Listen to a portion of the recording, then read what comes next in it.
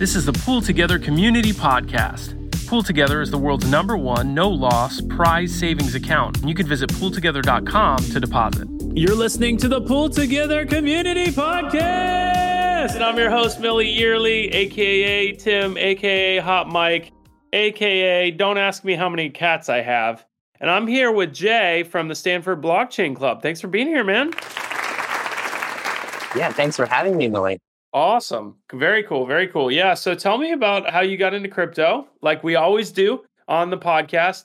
And then would love to know how you got involved with the Blockchain Club. Yeah, for sure. So I'm Jay. I'm vice president of Stanford Blockchain Club. And I got into crypto about like a year and a bit ago when I was like working on my own projects. How do you actually use like a Web3 way to do digital publishing and create like a digital publishing house? So at Stanford, I'm actually a double major in computer science and philosophy. So I write a lot. I'm very interested in digital publishing and kind of like that content creation. I've done a couple blogs before, gotten like about 10,000 followers. But the problem with all of that is that like it's very hard to monetize as like a creator. And even if you do monetize, a lot of the times the platform is going to take a lot of that. So I got into Web3 wanting to see if there were kind of Web3 mechanisms, whether that was through NFTs, whether that was through these other tokenization methods to actually allow me as a content creator in order to basically have a better earning and kind of have more custody over my own work. So I built my own project. It was like a Web3 publishing house type of idea. So kind of like Mirror XYZ, but like with like a content moderation mechanism. But eventually I ended up like sunsetting that at the end of like last summer, just because the macro was souring and it was really hard to like build a community. I started just writing more about Web3 freelance. And then some of that got picked up by a couple of VCs who were like, oh, hey, do you want to just start writing content for us? So I started getting into kind of like the venture part of the space. And this summer, I'm at Pantera Capital. So yeah. At Stanford, I mainly lead the research and content arm. So my big project has been the Stanford Blockchain Review, which is kind of like an industry magazine. So we collaborate with a lot of these research partners throughout industry, top articles. So we collaborated with the Grok before, and basically let like these protocols and also write about what they're interested in and what kind of excites them within the space at this moment. So kind of like a pulse check of the industry. Yeah, so super excited to chat anything that like derives from that. I mean, I can talk also a little bit about Stanford Blockchain if you guys want to hear about that. But. Yeah, I would love to hear about that. Just like, what does VP mean? What are your responsibilities? That kind of just some insights into the club. Yeah, for sure. So we do quite a lot of stuff at the club. We have quite a few like verticals. So that includes like events, that includes research. We run actually like a Web3 entrepreneurship seminar as well, twice a year. So there's like that education part as well. So, and then we have the accelerator. So my own vertical that I'm mainly leading is research. I'm deliverable on that is basically our magazine. I also look at some of the governance stuff as well. We have governance for Uniswap. So that's how the club is generally structured. Our president, Sophie, is mainly looking at like event sort of things. And then we also have our treasurer, and then we also have our accelerator president as well. So those are kind of like the different arms. I think as like a student group, Stanford Blockchain Club does like quite a lot of things. So yeah, but we're like a surprisingly small like student group. So you have like a whole blockchain week coming up next week. So what does that look like? What's your role with that? Yeah. So basically for that, it's mainly revolves around the Sciences of Blockchain conference, which is one of the top like blockchain academic conferences basically in the world. It's run by Professor Dan Bonnet's lab. It's a very prestigious conference. So this year, what we at Stanford Blockchain Club is doing as like a new thing is to, we're creating a pre-conference. So we're creating a pre-conference called BAS, or the Blockchain Application Stanford Summit. So in which we're highlighting kind of more of the entrepreneurial, more of the industry, more of like the Stanford ecosystem side of things, as opposed to like the very rigorous academic conference that that basically the professors are organizing. Because we hope to bring more of the community around Stanford while also showcasing some of like the highlights of our ecosystem, including top startups at our accelerator, as well as some of these like large protocols as well. So we're gearing up for like Stanford Blockchain Week. There's also a bunch of other side conferences. There's, for example, the StarConnect conference. There's some stuff going on at Berkeley and some other stuff. So we're all wrapping these all together and bringing everyone together for like an entire week of events called the Stanford Blockchain Week. So we're super excited for that. Me personally, I'm like going to be running around or doing a lot of the on-day stuff, helping out logistics. It's the whole event organizing spiel. But yeah, super excited to see a lot of friends there. Okay, so you're a student, you're an intern at a VC firm, you are running this, you're helping to run this club with the events and stuff, and you're writing a ton, right? So like you're double majoring. So one major wasn't enough for you. You got a minor in French, and you're cranking out the articles for different things personally and that sort of thing. So a couple questions. One, what is this fishy? You have like fishy on-chain, fishy philosophy kind of theme. So I want to know about that. And two, where do you find the time in the day? Oh, I guess like the fishy one is very interesting because so my surname Yu in Chinese is actually like a homonym for fish. So that's kind of like where the fish part comes in. And I really like the idea of everything being very fishy because as like a philosophy major, like I'm very skeptical about a lot of things, stuff like that. So I don't really think for a lot of things you can have like concrete arguments. So a lot of this stuff is all very fishy in the sense that, something seems fishy. And that's especially true, I think, for the crypto space. And that's why I took that as kind of like my personal signature type of thing. And then combining it with like, I could not resist the pun on like philosopher. So it's like fishy philosopher. That's kind of like why that's been like my personal brand thing. That's right. So does that mean that you focus mostly on, are you mostly interested in epistemology? Like, how do we know things, because of like how what you just said is like things are fishy. Like, how can you actually know, or you're skeptical on things? So is that the bent that you go? Yeah. Kind of, I would say yes and no. My special focus is more on philosophy of language, actually. So I do a lot of stuff on like Wittgenstein and especially on like some of Wittgenstein's later writings about how like the meaning of language lies in its use, stuff like that. So I look more on that side of things as well as its connection with like literature. How does a piece of literature, for example, try to present the world, present like an experience that's something that it's not actually like exists in the world. If you look at a Harry Potter novel or something, how does J.K. Rowling actually like portray an entire world through language and how are we able to receive that? That's kind of like my focus on philosophy. So yeah, it's kind of like separate. It's kind of separate from like crypto, but I guess the thing with crypto is that I feel like it's actually a very ideologically driven space. And that's something that I've came to realize the more that I've been in the spaces. Actually, a lot of like the ideological side of things about how do you actually realign incentives to make sure that, for example, creators get what they actually deserve. And as well as like, how do you ensure data permanence and there's like a lot of philosophical implications behind that. If you look at the logic, the entire like network state idea, right? So that's also been kind of like one thing that's kept me within the space, I would say. So then you're also doing research, right? So with this internship, it's basically like a research role. Is that accurate?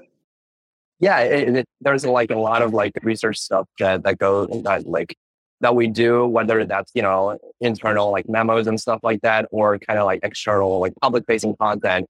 I think a lot of it like overlaps with what I've been doing like beforehand. For example, in the Stanford Blockchain Review, it's very much like a very similar process. I'm very used to that. And for me, I feel like writing and like output is a way for me to actually learn and grow as within the space myself. And I think that's a very valuable part. And one of the drivers as to why I want to use writing as a way of I kind of like my niche into the space.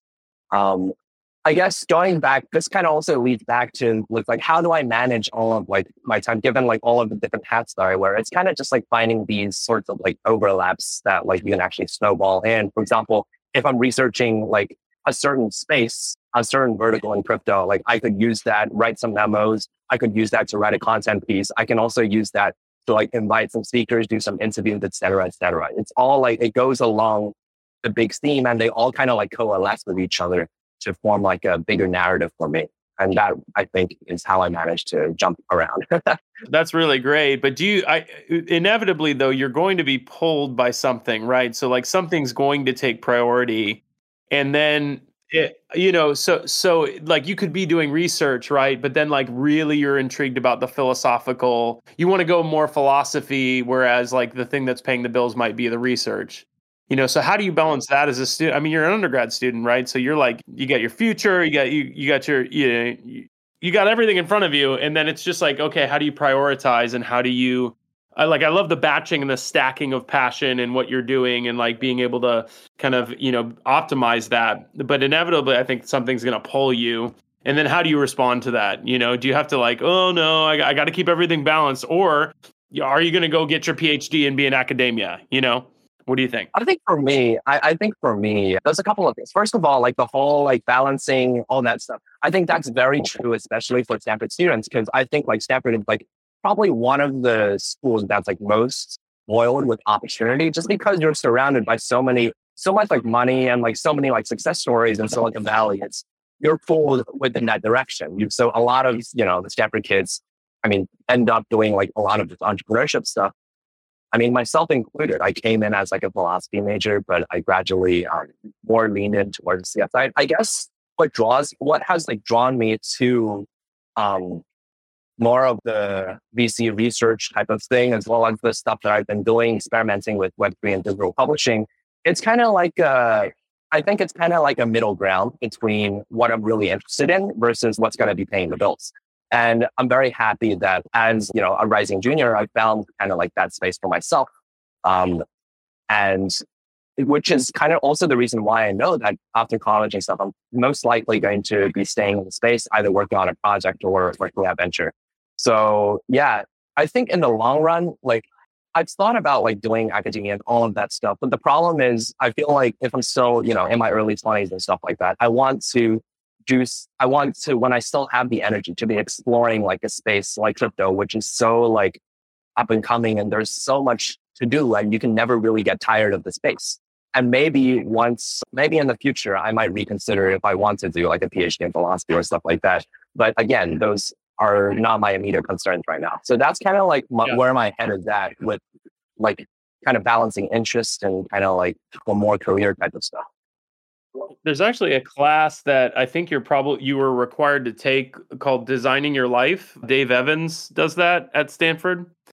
But did you have to take that?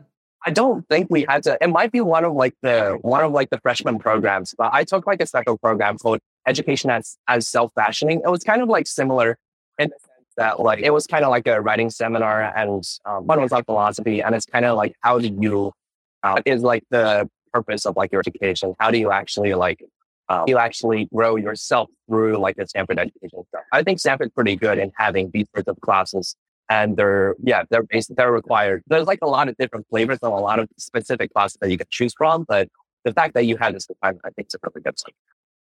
Yeah, so this Designing Your Life course, it's also a book, and they have like Designing Your Career. Like it's turned into a series and stuff, but it explores like that you are a multitude of worlds, that you could do 20,000 things, but yet you only need, you really get to pick a subset of that, of all the things that you could possibly do.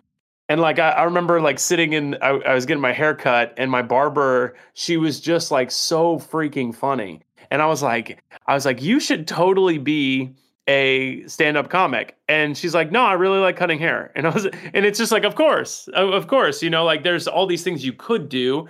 And for me personally, I feel like guilty for not doing those things. But I know that time and place and circumstance, I'm in the place, I'm doing the thing that I'm doing now. And that's how things have happened for me. And yet I could be doing something else, but that's not how it has actually happened. So anyway, but I just find it funny that came up in my head of like, oh yeah, Dave Evans, Designing Your Life. That was at Stanford. Anyway, but you're like the case study, Jay. You can do philosophy. Like in philosophy is really tempting. Like academia really, I just love the idea of like sitting around and researching and talking about stuff and like working out these huge ultimate questions, right? Like especially philosophy, they're so snobby that they think they're like better than science and stuff, Yeah, for sure. That's definitely true. I mean, I feel like the cool thing about philosophy is that it's one of those things where whichever sector that you kind of end up in, eventually if you keep on asking all the right questions, it becomes like a philosophical thing. And I feel like it's a very natural question to ask, especially these like sort of like sour thoughts and like, late night, insomnia type of thoughts. It's very natural. Uh, as for the whole like science and stuff like that, in the end, I do feel like a lot of this stuff is derived from philosophy. And sure, like there's a lot of most analytical philosophy right now is pivoting back towards like logic and, doing a lot of the math stuff. I personally am not necessarily the biggest fan of that. I think that it should be asking more of like the actual fundamental questions and actually help us to live better lives. But yeah, that's just, yeah, that was kind of like a riff. No, that's what we're all about here, Jay. We riff, baby, because you just said that. And I'm like, well, the thing about asking the tough questions and the big questions is it prevents building sometimes, right? And especially with this race with AI, like who can build the biggest, fastest, smartest, going to kill us all first, because it's also going to make you a whole ton of money.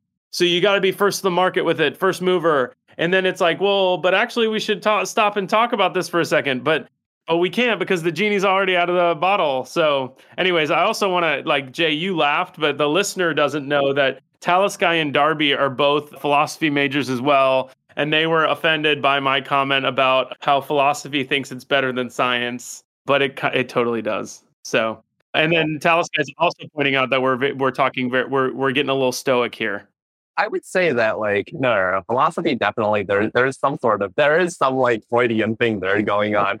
But I mean, for me, my focus is more of the modern stuff though. So, I mean, I look at Nietzsche, Aristotle, Heidegger, I'm sorry, not Aristotle, Nietzsche, Einstein, stuff like that. So more on the modern side of things. Of course, there's a lot of Aristotle written through all of those thinkers.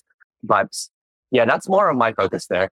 Yeah, but I think like it's just something that's very useful in life. And I think through having that kind of like in mind, like you have something to guide you that's more than just like the goals or like the social expectations that like society sets. You have some more of like a inner drive for it. It's not like you're just doing it for like social reputation or like for fame or stuff like that.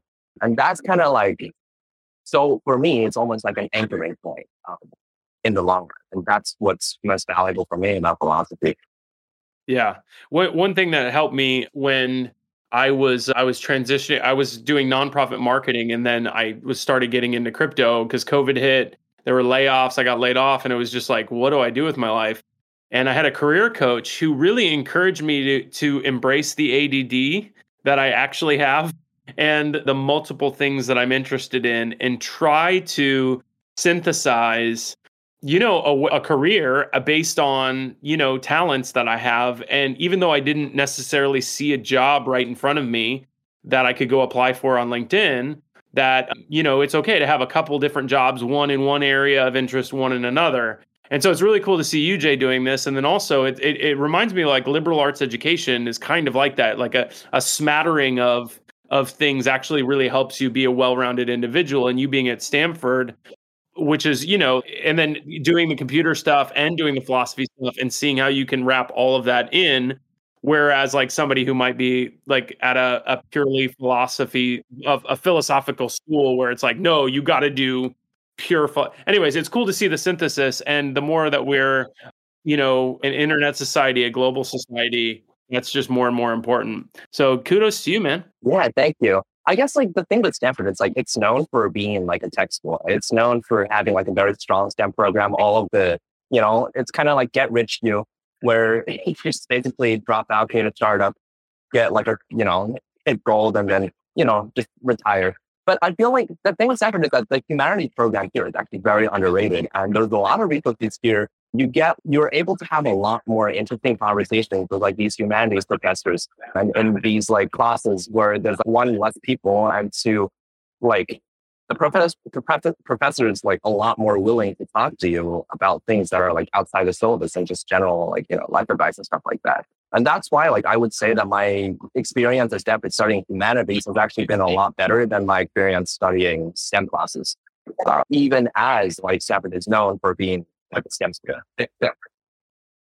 Yeah, that's really great. That's cool. I could talk about this all day, but I would love to. Oh, and so Taliskai appreciates the social commentary that we're driving towards multidisciplinary interests where those that can merge disparate interests leads to success. Yes, I love to believe that being a connector is like super huge. I also was at a memorial service for a friend yesterday, and people were not like in crypto at all. And so whenever I have conversations with people who aren't in crypto, they always ask me about like what should I invest in? And I'm like, don't ask me, I build stuff. I don't really invest. But then the other thing was we just started talking about they're like, so where do you think we're going? And I said this yesterday. I don't know if it was just the vibes, but I was like, I don't think we're going to have currency in 20 years.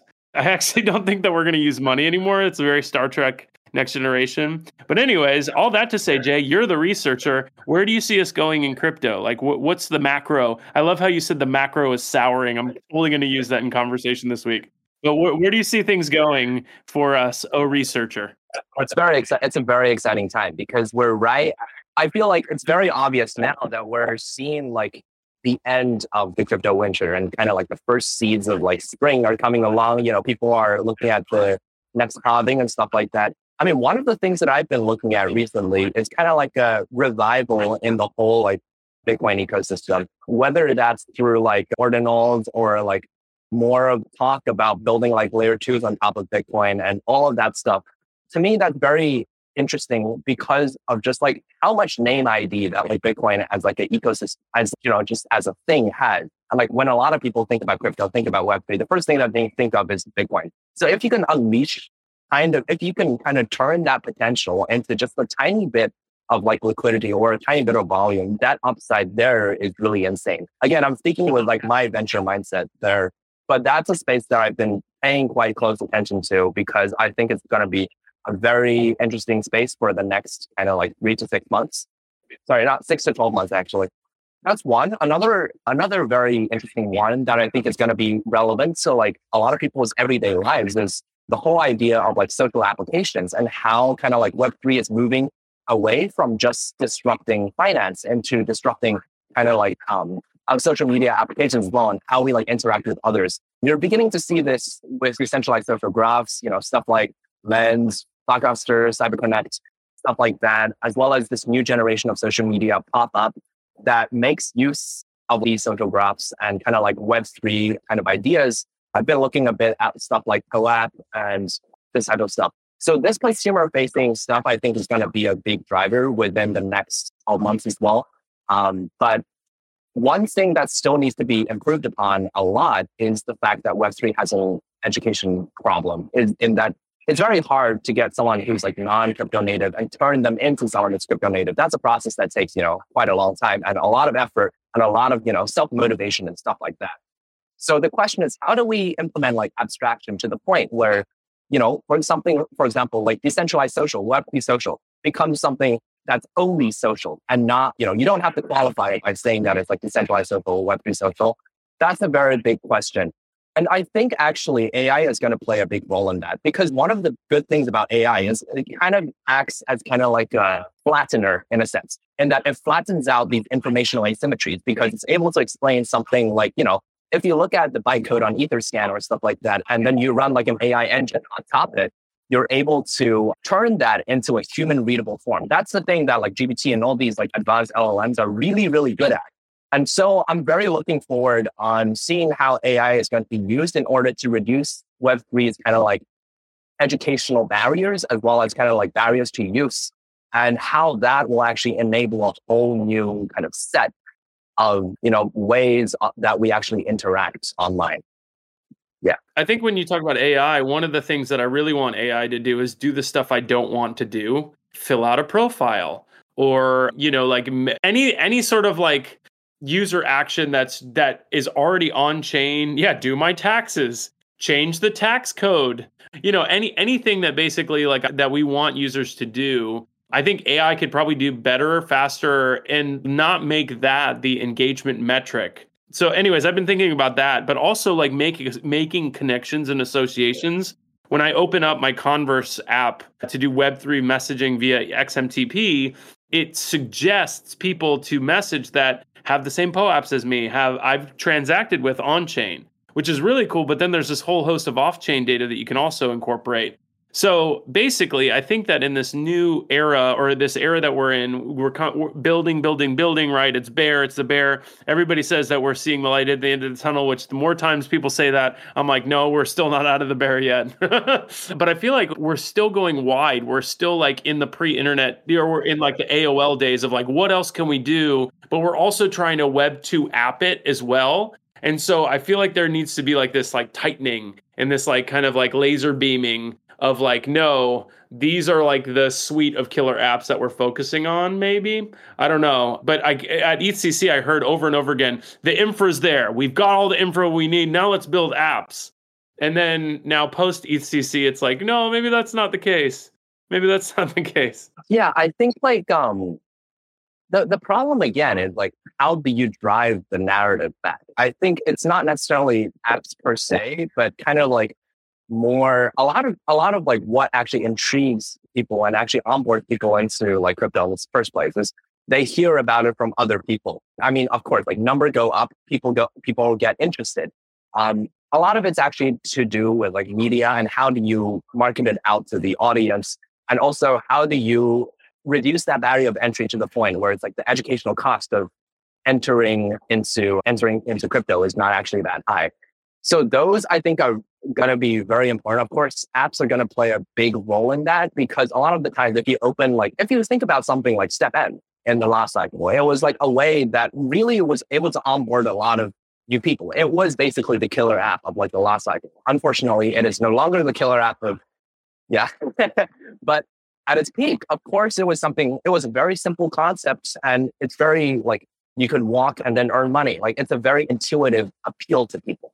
So I think to build like these successful apps, you have to turn it into like a short, one sentence description. And it's like, for example, Co-app is like a great example of this. For example, you can let all of your event like tickets stay on chain forever.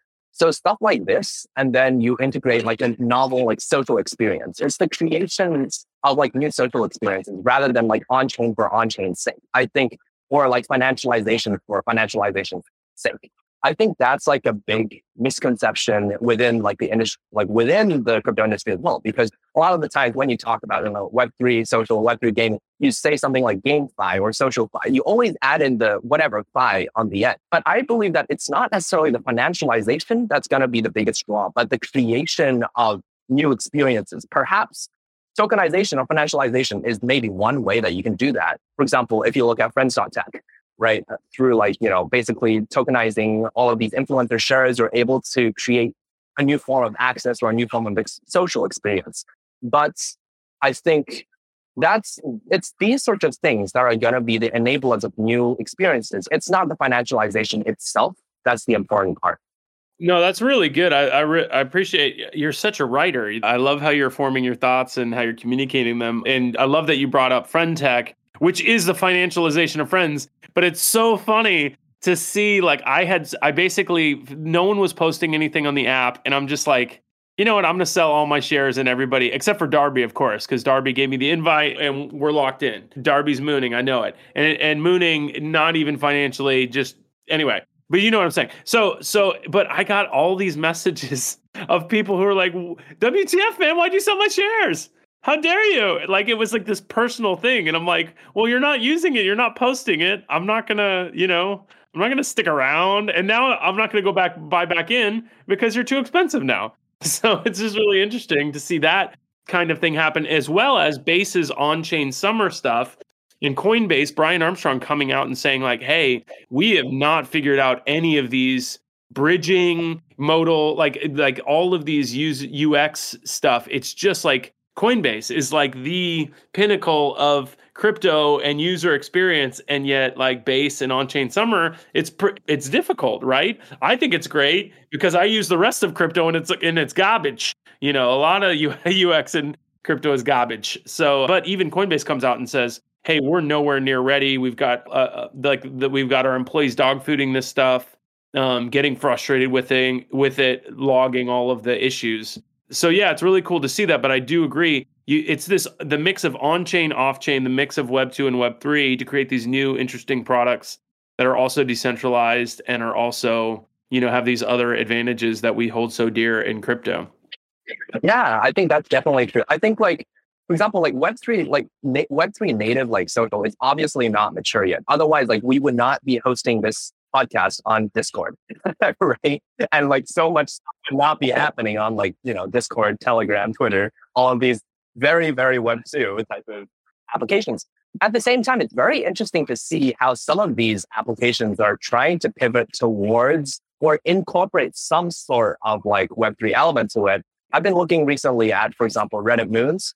Of course, following their recent listing, they literally have been mooning. It's a very, it's like, how do you actually bootstrap off of like a Web2 social network? And through that kind of like add on, say like tokenization or some incentive mechanism, and then turn it into something that is Web3. I think that's going to be a very important part going forward. And so like, how do you basically leverage platforms that people are already familiar with, whether that's like Reddit or, Instagram, stuff like that, and then build more like enhanced functionality that you couldn't have with just Web2, like on top of it. But again, like the key question that I'm looking at is, does this actually create like a new form of social experience? If it doesn't, then just on-chain for on-chain's sake is not going to be a compelling it's not going to be a compelling reason for Web3 to actually, for Web3 like social app and stuff to like really grow. Okay, so you said the O word, you said ordinals, and we have actually never talked about ordinals on the pod, but I'm a WASI. I'm in the WASI community as well. And there's like a whole obsession with ordinals and BRC20s. And so you being the first guest that has actually like talked about this as a thing that people should be paying attention to, can you just kind of give me the case for ordinals and like ways that the Pull Together community could engage with ordinals? This is, I've opened Pandora's box here, unfortunately. But I think that, I think just like from like a macroscopic perspective, it's like Bitcoin is like the most decentralized, it's the most well-known, blockchain that there is out there. It's the most, it's the most liquid coin. There's so much stuff going on there. But even though it's got the most name ID and stuff, all of the innovation and all of that, all of like the true, like, smart contracts and all of that happens within the Ethereum ecosystem. So how do we actually port all of that back onto Bitcoin and to actually leverage Bitcoin like utility and stuff like that to create like a very native like DeFi ecosystem? That for me is a very exciting prospect. And I think ordinals plays like a very big role in that by just like reducing the amount of like, by abstracting away all the like the nasty technical implementations that like Bitcoin's UTXO model kind of brings there and allowing things to be a lot simpler. To some extent, like Stacks and Lightning also do that, but I think it's just like abstracting away all the technical details and then allowing people to build these like upper level kind of like new ways of like transacting value or like new ways of new ecosystems, whether that's like through NFTs or through like DeFi and stuff like that on the Bitcoin ecosystem. I think it's going to be a very compelling narrative going forward. And that's definitely a space that I'm really like looking right now. So is there like it's a certain... like, yeah, good. Because we've already seen kind of like the success story with like Ethereum and that like you see like the DeFi ecosystem, NFT ecosystem kind of like blooming. So if you think of that as kind of like you can basically just I think it's not a stretch of imagination to like basically replicate that on Bitcoin and have like an ecosystem that is basically on the same scale as Ethereum there. Yeah. So what I was going to ask is there like a site or a place or a thing, how can like somebody get like onchainsummer.xyz is like a really great base bridging, something you can do on base immediately. So is there something that's similar for ordinals? I don't actually know. I mean, like, there's like a lot of like, I'm not familiar with like ordinals, like it's like the stuff itself. I'm just like talking more just like as like the space in general. Yeah. I think just like looking at some of like for example, like some of like the NFTs marketplaces, like I know that Magic Eden has like a big like ordinals thing. So it's just, I think stuff like that would be really interesting to just look at as like a first step. Yeah. Yeah, Magic Eden sounds great. Yeah, cool. I'm not super familiar with like the actual like intricate details of like the ordinal stuff, but yeah, it's definitely like the overall space is like very exciting. Gotcha. Okay, well, let's wrap it up here, Jay. I want to see if you had anything else you wanted to talk about or promote before we sign off. Yeah, I think like if you guys like what we're doing at Stanford Blockchain Club, feel free to support us at Stanford Blockchain Week. That's August 26th to 31st on Stanford campus. And also, I'm partial to the Stanford Blockchain Review. You can find, it's like review.stanfordblockchain.xyz. We publish stuff with like the graphic floor. I recently just released an interview that I did with Stani from, Aave and Lens on basically how Lens is, pioneering like new forms of like social experience. So feel free to check that out. That's just like my obligatory like advertisement there. But yeah. Awesome. Well, Jay, thanks so much. Thanks for joining us. Appreciate it. Thanks for dropping the link. Review.stanfordblockchain.xyz is the newsletter. This looks awesome. Cool, man. All right. Thank you for having me. It was a great pleasure talking to you. Yeah, it was awesome. I love talking philosophy and, learning a little bit about ordinals. Thanks, Taos Guy, Darby. Thanks for listening to the Pool Together Community Podcast. You can visit pooltogether.com to deposit, and we'd love to hear what you thought about today's episode. So visit the Pool Together Discord and let us know.